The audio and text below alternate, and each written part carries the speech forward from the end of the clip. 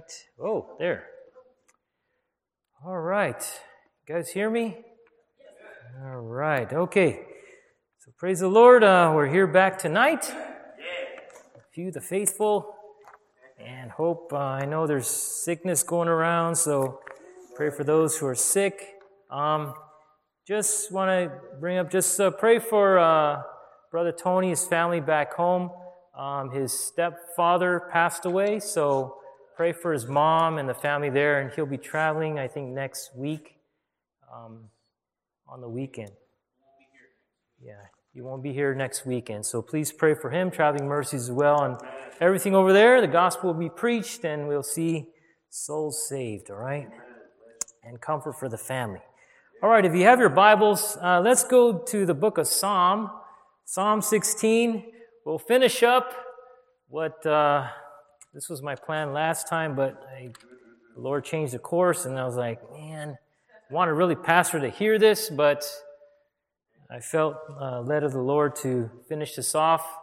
I know it started, I think, back in November. Then I did one in January, and so here we are in February. And so unless the Lord has another message for this, this should be the last for this psalm. Okay? So Psalm 16, we did, if you can, if you're able to, would you please stand at the reading of the Word of God? If you can't, you can remain seated. That's fine. So Psalm 16, beginning verse 1, the Bible says, this is a Psalm of David, "Preserve me, O God, for in thee do I put my trust. O my soul, thou hast said unto the Lord, thou art my Lord, my goodness extendeth not to thee, but to the saints that are in the earth, and to the excellent, in whom is all my delight." Verse 4, "Their sorrow shall be multiplied that hasten after another god, or they go after another god. Their drink offerings of blood will I not offer, nor take up their names into my lips. The Lord is the portion of mine inheritance, and of my cup thou maintainest my lot." Verse 6, "The lines are fallen unto me in pleasant places, yea, I have a goodly heritage.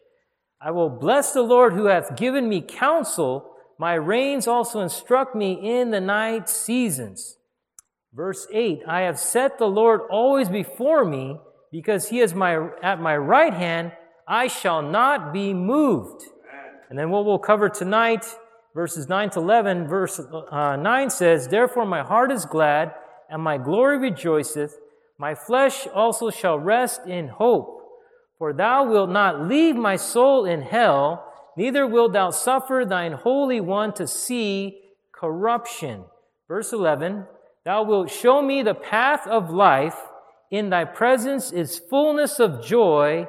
At thy right hand there are pleasures forevermore."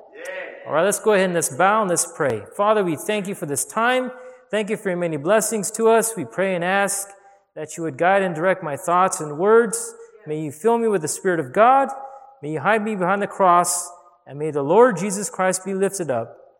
We pray, Father, again for our pastor and Ma'am Sandy for their safety, for the things they need to take care of and their safe return as they come back here. And Lord, for others who couldn't be here for whatsoever reason, you meet their needs. Father, sickness, Lord, we just pray and ask again, if there's anyone here that has not by faith trusted the Lord Jesus Christ as their Savior, we pray that tonight will be the night of their salvation. Again, for us believers, may you challenge us to live according to your will and word. And we ask all these things in Jesus' name. Amen. All right. Thank you. You may be seated. So someone said it this way: a man can live about 40 days without food, about 3 days without water, about 8 minutes without air, but only 1 second without hope. And so hopelessness could be a dangerous warning sign to a broken and a distressed life. So what is hopelessness? It is a feeling that conditions will never improve, that there is no solution to a problem.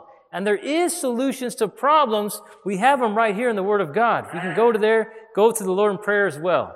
So it could be a feeling of despair without any expectation of something better, and losing one's purpose in life. We all have a purpose in life. So David, the great psalmist of Israel, found great satisfaction and hope in the Lord alone as he penned this wonderful psalm, Psalm 16. We saw before in verses 1 to 6, we saw that faith is only as valid as its object. And so many have faith, but it's in the wrong object. So we need to put our faith in the right object. You and I, we must put our confidence in the Lord and in Him alone. And so verses 7 and 8, we saw that as well, that as a result of our communion with God, that comes from seeking Him in prayer and meditating on His Word, that we will be led by His Spirit to do what is right. And also be directed on our next course or our next step, our next path to take, whether in seeking a spouse or maybe a new job or a school to go to or whatever major decisions that we need to make. And we all make plenty of decisions throughout the day. And we have to always go to the Lord in prayer whenever we have to make a decision, and most importantly, even a major decision. And so here, we see here, not only must we put our confidence in the Lord, you must also have the Lord to order your course or your path. Now we will be looking here at verses 9 to 11. So you and I, we must have the Lord care for our life here and then. So this is the key to an abundant life filled with hope that Christ has promised His children. In John 10:10, He says here,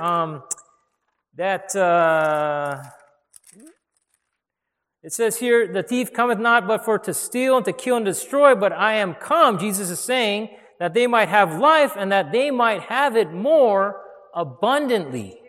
Okay? So the title of the message here is, this will wrap this up, The Lord Alone is My Satisfaction, Part 3. Amen. Okay, I don't think there's a Part 4. That's it. All right? Okay, so here, we have here in verse 9, or really it's 9 to 11, we need to have the Lord care for your life here and then. So here in verse 9 it says, therefore my heart is glad and my glory rejoiceth, my flesh also shall rest in hope. So when David the psalmist is saying, therefore my heart is glad, because of all these things, the Lord is at my right hand, He is there to bless, I will bless the Lord, I can count on Him, I can trust Him, He's my portion. He said, because of all these things, that His heart is glad. So within Him, there is joy and gladness, so I can rejoice. And He says, and my glory, yes, rejoiceth. My whole being is rejoicing. And so, because Jehovah, the Lord, is near at hand to help him, David, his heart becomes joyful and his soul rejoices, and the joy breaking forth in rejoicing. And if we can do that, we can see all those things and we see answer to prayer, we can also rejoice in the Lord. Okay? So being satisfied in Him and allowing the Lord to order our course, our path, brings guidance and being guarded by the Lord. We saw that last time in verse 8. And also will help us delight or to be glad in the Lord. Verse 9. So then he goes on to say, my flesh also shall rest in hope. So he's saying, my body will also settle down. It will dwell in peace and security there. So with David, he looks at death calmly and triumphantly in the face. Even his flesh shall dwell or lie securely with its approaching corruption. And so, do we rejoice within our heart, knowing that as a child of God, even though you and I will face death and maybe head on, if the rapture doesn't happen in our lifetime, you can rest knowing that He is on your side. So again, you don't have to face death alone. And I've heard of stories of people, they're in their deathbed and look and they see they're seeing things, all of a sudden they feel like they're alone. But with the child of God, we are not alone. He is there with us. He is He's there with us to comfort us and to guide us. And so because death is an entrance to eternity with the Lord, Paul even said this in Philippians 1:21, for me to live is Christ, but to die is gain. So again, the Philippians were needing Paul to be there, so God did not call Paul to go home with him. Even we mentioned some of these things in Sunday school that even though Paul was stoned, God still had a purpose for why he was still alive. Amen. And so God has a purpose for you and I and why we were here. He didn't save us just to say, okay, yeah, and that's it. Rapture me, beam me up, Scott. No, okay? He saved us for a purpose, okay? And that's to live and to glorify Him. So if I die, if you die, it says in 1 Peter 4:1, for as much then as Christ has suffered for us in the flesh, arm yourselves likewise with the same mind, for he that hath suffered in the flesh hath ceased from sin. This kind of seems, what does that mean? What does that phrase mean? He has suffered in the flesh. To die has ceased from sin. So what happens when you die? You don't sin anymore. Okay? You no longer sin. The Lord gives you a glorified body. And so that's good. I know it's bad for those who are left behind, because they're mourn maybe, but you can also rejoice knowing that for the child of God, they're in the presence of God and they will no longer sin. Okay? And so because you hate sin and you would like to be delivered from sin, and you would like to be godly and virtuous and pure and holy and spotless. And so that is why with so many martyrs throughout the history of the church have been willing to die for Christ. They're not running up and say, kill me. No. They're saying, okay, no, I can't. I will not bow down to, just like Shadrach, Meshach, and Abednego. I will not bow down to your gods, and they'll stand up for the Lord.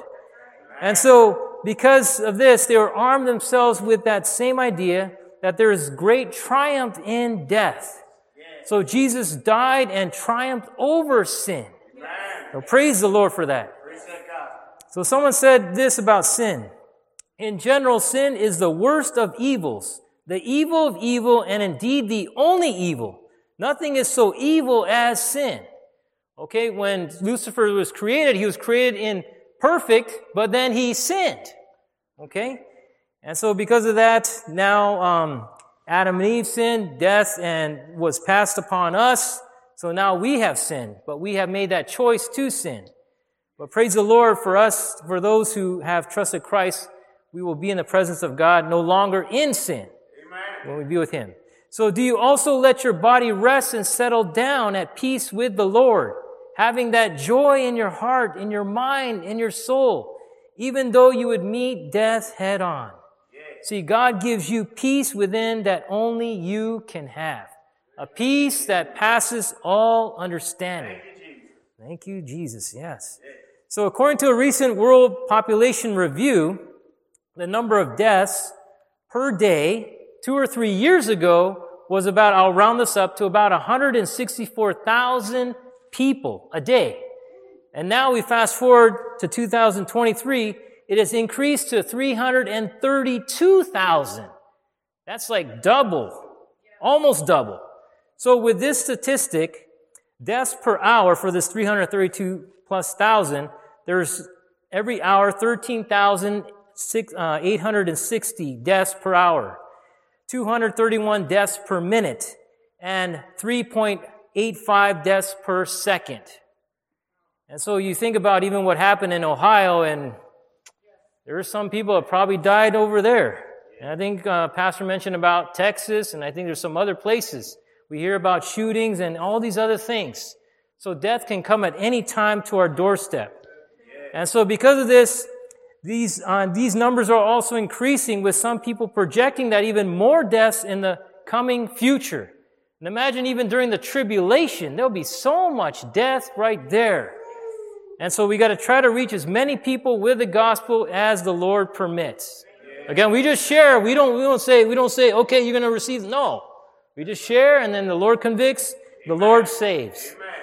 And so I wonder how many people this world would be able to say, just like David, my flesh shall rest in hope. So secondly, he can rejoice and rest in the Lord, because it says in verse 10, for thou wilt not leave my soul in hell, neither wilt thou suffer thine Holy One to see corruption. Okay, a lot of people misinterpret what the word hell says. Okay, here. He will not abandon my soul to the grave. Okay? All right? So the soul is the inner being of man, his mind, his will, his emotions. See, a person who, with David, when he died, he did not go to burn in hell. No. Okay? There was a holding place for the saved and one for the lost before Christ died on the cross at Calvary. But here, the reason he can truly rest is that David would not experience complete isolation and abandonment from God's presence. And so, he goes on to say, neither wilt thou suffer thine Holy One to see corruption. So here the Holy One is referring to the future prophecy of Christ's resurrection, overcoming death. And so here, in Acts 13, verses 35 to 38, he says here, I believe this is Peter talking, wherefore he saith also in another psalm, thou shalt not suffer thine Holy One to see corruption. For David, after he had served his own generation by the will of God, fell on a sleep and was laid unto his fathers and saw corruption. But he whom God raised again saw no corruption, referring to the Lord Jesus Christ. Be it known unto you, therefore, men and brethren, that through this man is preached unto you the forgiveness of sins. And so here, the forgiveness of sins is only through the Lord Jesus Christ. Okay? So here, this is Paul speaking here in the synagogue at Antioch at Pisidia. So I get confused with the two Antiochs as well, but that's another lesson. All right. So some men and even other religions can see no difference between a dead man and even a dead lion. And that's sad. They think that death is the end for all, and both man and animals, and eventually if we die, we'll become, a cat or dog, I don't know, whatever. Okay. So Albert Einstein, who described himself as an agnostic or a non-believer of God, lived as one of the greatest physicists in the 1800s. Amen. It's interesting, all these guys are very smart, but they're not wise. Right. And so he and many other physicists see each individual moment as a whole, complete and existing in its own right. So according to them, we live in a cycle of, and he quotes this, he says, nows, at the moment. He says, but there are nows, nothing more, nothing less. So since time doesn't exist, there is no after death, except the death of your physical body in your now. It's like, man, what is that? Yes. What a desperate and awful, frightful condition of a non-believer could think of that. So it couldn't be described other than a hopeless life. Just like you see a mouse that's on in the water treading, the light is on. Once you turn the light off, whoosh, you just die. There's no hope. There's no light. Nothing he can go after. And so, now I'm not saying we're rats, okay? All right. But there's no hope for any people. They just don't know where to turn. We see that in this world. We see how chaotic it is. And so, we'll get into that a little bit later. All right. So there's no hope at all. So it's so opposite with the hope that David has. And Scripture affirms that life and consciousness continue between death and resurrection. Just like in Luke 16, verses 19 to 31, we saw Lazarus and the rich man. In John 11:26, that's Lazarus right there. So since David died and didn't rise from the grave, the psalm received a special significance in view, going back from the cross, before the cross, in view of Jesus' death and resurrection, he who lived a perfect life. So Jesus, as the son of David, arose from the dead because it was impossible for death to keep its hold on him. All right? Jesus didn't suffer and go to hell. No. He suffered on this world. He died on the cross.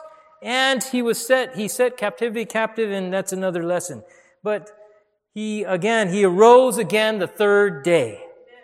And so Peter proved that Jesus had been raised from the dead, for it's obvious that David was dead and his physical body had decayed in his own tomb. You can reference this in Acts 2, verses 22 to 31. But Jesus did not see corruption or decay. When he arose from the dead the third day, he had a real body, but it was a glorified body that he could take in food. You can see that in Luke 24, verses 36 to 42. But he was also able to appear and disappear, Luke 24, verses 28 to 31, and pass through locked doors. Imagine that. John 20, verses 19 to 29.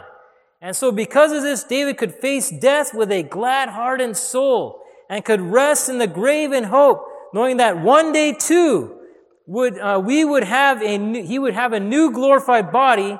Thus his body would not also, quote unquote, see corruption or decay when he had received a new body or glorified body at the resurrection.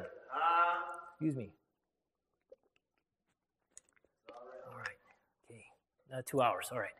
So John 19b says, because I, Jesus speaking, live, ye shall live also. So what a promise from the Word of God. And so although the light about the truth of death and resurrection has not yet been fully revealed in the Old Testament times, there are hints in verses like in Psalm 17, verse 15, I will behold thy face. And Psalm 73:24, thou wilt receive me to glory. And so amen for that. So, but through Jesus Christ, God had brought life and immortality or eternal life to light through the gospel, through the death, burial, and resurrection of our Lord and Savior Jesus Christ. And so believers in Christ, what must our response be to this? To delight in the Lord and His goodness and then lose all these blessings at death would be a great tragedy. When Paul talked to the Corinthians, he said in 1 Corinthians 15:19, if in this life only we have hope in Christ, we are of all men most miserable. But in His death and resurrection, Jesus has conquered death, and through faith in Him, we have a living hope. It says in 1 Peter 1:3. And so He is alive. The resurrection of our Lord gives confidence to all believers that we too will not suffer corruption or decay. Now, this body, physical body, will decay. Don't get me wrong, okay? But it should excite us that since Christ arose from the dead and David too is with the Lord, that we too will rise again and be with Him. Because our soul will be with Him. To be absent from the body is to be present with the Lord. And so, furthermore, this hope should also motivate us to serve Him, to live for Him, and to be a witness for Him to those who have not trusted Him, Jesus Christ, as Savior. See, 1 Peter 3:15 says this, but sanctify the Lord God in your hearts, and be ready always to give an answer to every man that asks you a reason of the hope that is in you with meekness and fear. So if we don't understand what the Bible says, or about death and stuff like that, then we can't give them an answer. That's why we have to understand what the Bible says about those that are even different things. And so every Christian is bound to answer for the hope that is in him or in her. We must be looking for opportunities to share the gospel to the lost. Just ask the Lord, maybe just one person today or one person this week, whatever it may be. We must have a reason ready for our Christianity, that it must appear that we are not living either by falsehood, opinion, or by mere imagination. And so you and I must be always prepared to make a defense to anyone who may inquire about our God and the reason of the hope we have, especially in these times we're living in right now. Many people that are looking for answers and they don't know where to turn. And that's where we need to have the answers through the Word of God. Give them the answer of the living hope that's in us, the Lord Jesus Christ. And so we need to tell the truth with meekness, gentleness, and in the fear of God. Not to fear man, but fearing God that, we're going to stand before Him in the bema seat of Christ for the believer. So Paul told us where we as believers fit into God's purpose. He said that in order for a person to become a believer, he must first hear the truth about God. And then in order to hear the gospel, then he must be a messenger. Once now he hears the word, he believes it, he trusts Christ as Savior, now he and she is an ambassador for Christ, representing Christ to this world, wherever we go. And so you and I, we can use our feet, our voices, our lives, our influence, our writing, our friendliness to make an impact to spread the gospel of our Lord and Savior Jesus Christ. And so it begins with you and with me. We're catching this vision to reach those who are spiritually lost, maybe in our own homes, in our own neighborhoods, our community, and even in our workplace. I'm not saying to do it during work time, but during break time, okay? Or after work. Because you might start saying, oh, well, you're fired, okay? And that's it. Well, before you fire me, no. So that's a bad testimony already. So we got to make sure that we know as the Lord prompts us and leads us, then we step in and we open our mouths for Him. And so then expand our vision to include the groups in our own cities that are unreached and ignored by the witness of the gospel. I think even that boy that came the last time, he said he didn't even know about Jesus. He was living here in Henderson or in Vegas. Like, wow, he doesn't know about Jesus Christ. And so there are people out there that have not heard, even in here, maybe not in here, but out there in our city that have not heard about Jesus Christ. So if we care about obeying Christ's command to proclaim the good news, we should feel that duty to tell others about the freedom from sin and the hope of heaven that they can have. So He has given us His Word and His Holy Spirit to grant us power to present the truth. It says here in 2 Corinthians chapter 5 and verse, where is it at? Verse 15, it says here, and that He died for all, Christ, Jesus Christ, that they which live should not live henceforth live unto themselves, but unto Him which died for them and rose again. So Paul here is talking to the believers at Corinth that we are to live for Christ. Live unto Him that died for us and rose again. And so the reward is sure for this.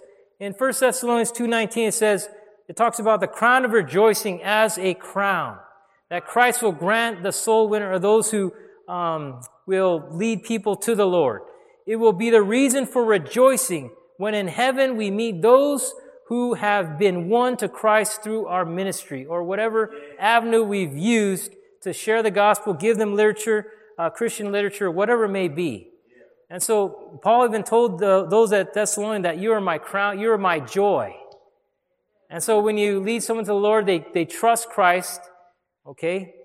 It's such a joy to see that. And what more joy to see actually somebody that you lead that leads someone else. And so it keeps going. And so here, what a joy. So in verse 11 it says, Thou wilt show me the path of life. In Thy presence is fullness of joy. At Thy right hand there are pleasures forevermore. So first it says here, Thou wilt show me the path of life. You, Lord, You will cause to know, make known unto me the path of life in righteousness and enjoyment of God, of Yahweh, of the Lord. And in Thy presence is fullness of joy. So in Your presence is satisfying abundance. There is complete satisfaction of joy in God's presence. He is all sufficient. Now the Lord has blessed us with all these different things, but imagine if He took it all away. As we saw last time, could we say like Habakkuk, I would still have joy in the Lord? As Job, when he lost everything, could he still say, naked I entered into my mother's wombs, and naked shall I return. Blessed be the name of the Lord. Amen. I lost everything. That's hard to do. But in the Lord and in His strength, we can say that. And so, there'll be tough times, but, we just have to keep focusing on the Lord and doing His work. Yes. And so it says, at Thy right hand are there pleasures forevermore. So God has caused David to know the path of life, so he anticipated experiencing further joy in God's presence. So this path would take him eventually into God's presence, where David's joy would be complete. And so endless pleasures would come from God's right hand. We saw that last time in 8b. It says, because he is in my right hand, I shall not be moved. And so, imagine heaven, the abode of God and where departed saints live, our eternal home of blessedness, where there's no death, no tears, no sorrow, no crying, no pain, no backaches, no heartaches, no having to get up off of bed, whatever it may be, even opening your eyes, oh man, somebody's heart, oh, I can't move, whatever. And so there's no curse or anything. It says in Revelation 21:4, it says here, and God shall wipe away all tears from their eyes, and there shall be no more death, no sorrow, crying, neither shall there be any more pain, for the former things are passed away. Wow. Yeah, thank you, Lord. And so magnificent are the glories of heaven that the Apostle John had to search through human language to find the words just to describe it. And he saw it and probably he was just in complete awe. And so we will not be hindered by time, by physical weakness, or the consequences of sin. Don't you just hate sin? You do it and it's like, man, why did I do it again? And you keep doing it and just, but what a bliss, what heaven is like. Can't even imagine it. The tears and sorrows of this life will only serve to make heaven all that sweeter. Amen. Wow. And so our present knowledge of God, while real and precious, remains incomplete. I think they even said we only use like 5 or 10% of our brain, the capacity. So Adam, probably before sin, used the whole thing. All right. And Eve at that time. And so we often fall short because of sin. But in heaven we will know him perfectly.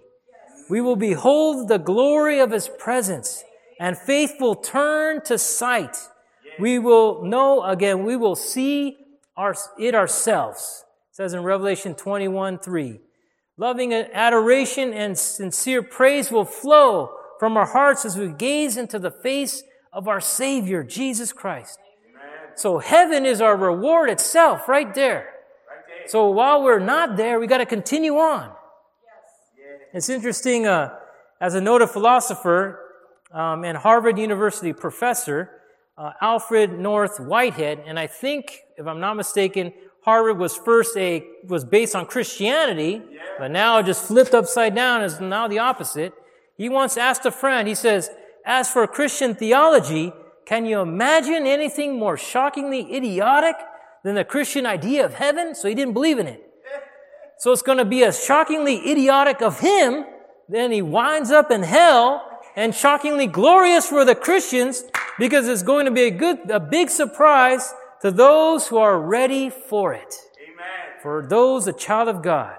1 Corinthians 2:9 says this, but as it is written, I have not seen, nor ear heard, neither have entered in the heart of man the things which God hath prepared for them that love him.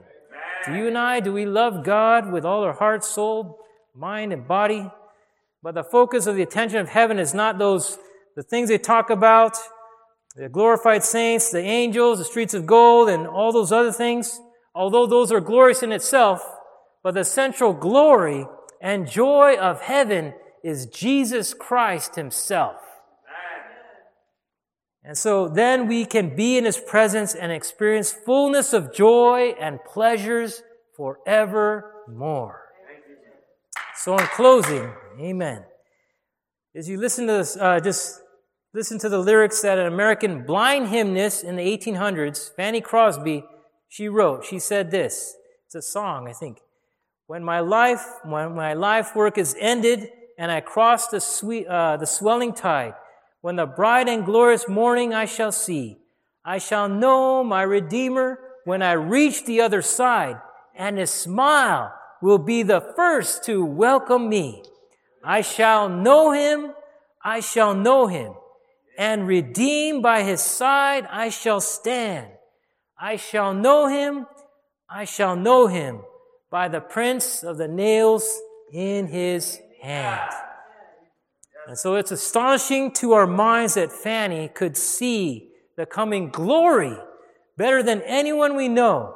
Though she was in this or in her life before she passed away, she passed on to eternity, she was blind. She could not see. Perhaps she would even know him better than anyone else on that glorious resurrection morning when she receives a new body with perfect sight. No more glasses. No more laser treatment or whatever. I even had an uncle, don't mean to scare you, but he had laser treatment and now he's going blind. Okay? I'm not trying to scare you. Okay? But he did it and he was told not to do it and he went ahead and did it. Hard-headed guy. Okay. So, with this, at that moment, the deepest longings of poor, blind Fanny Crosby will be understood clearly in reality. So how could these things be possible? Because she has a lively hope in Christ that carried and cared for her in this life until her life there in heaven. And so what glorious hope indeed. So let's go ahead and let's pray. And as the pianist would come, please, let's pray. Father, we do thank you for this time. We thank you for your love and care for us. Father, we just pray and ask you to help us to see in light of eternity that we can have a little heaven on earth, so to speak, by just surrendering ourselves to your word and, Lord, just having that fullness of joy. We can have that fullness and joy in heaven, but we can experience some of that now.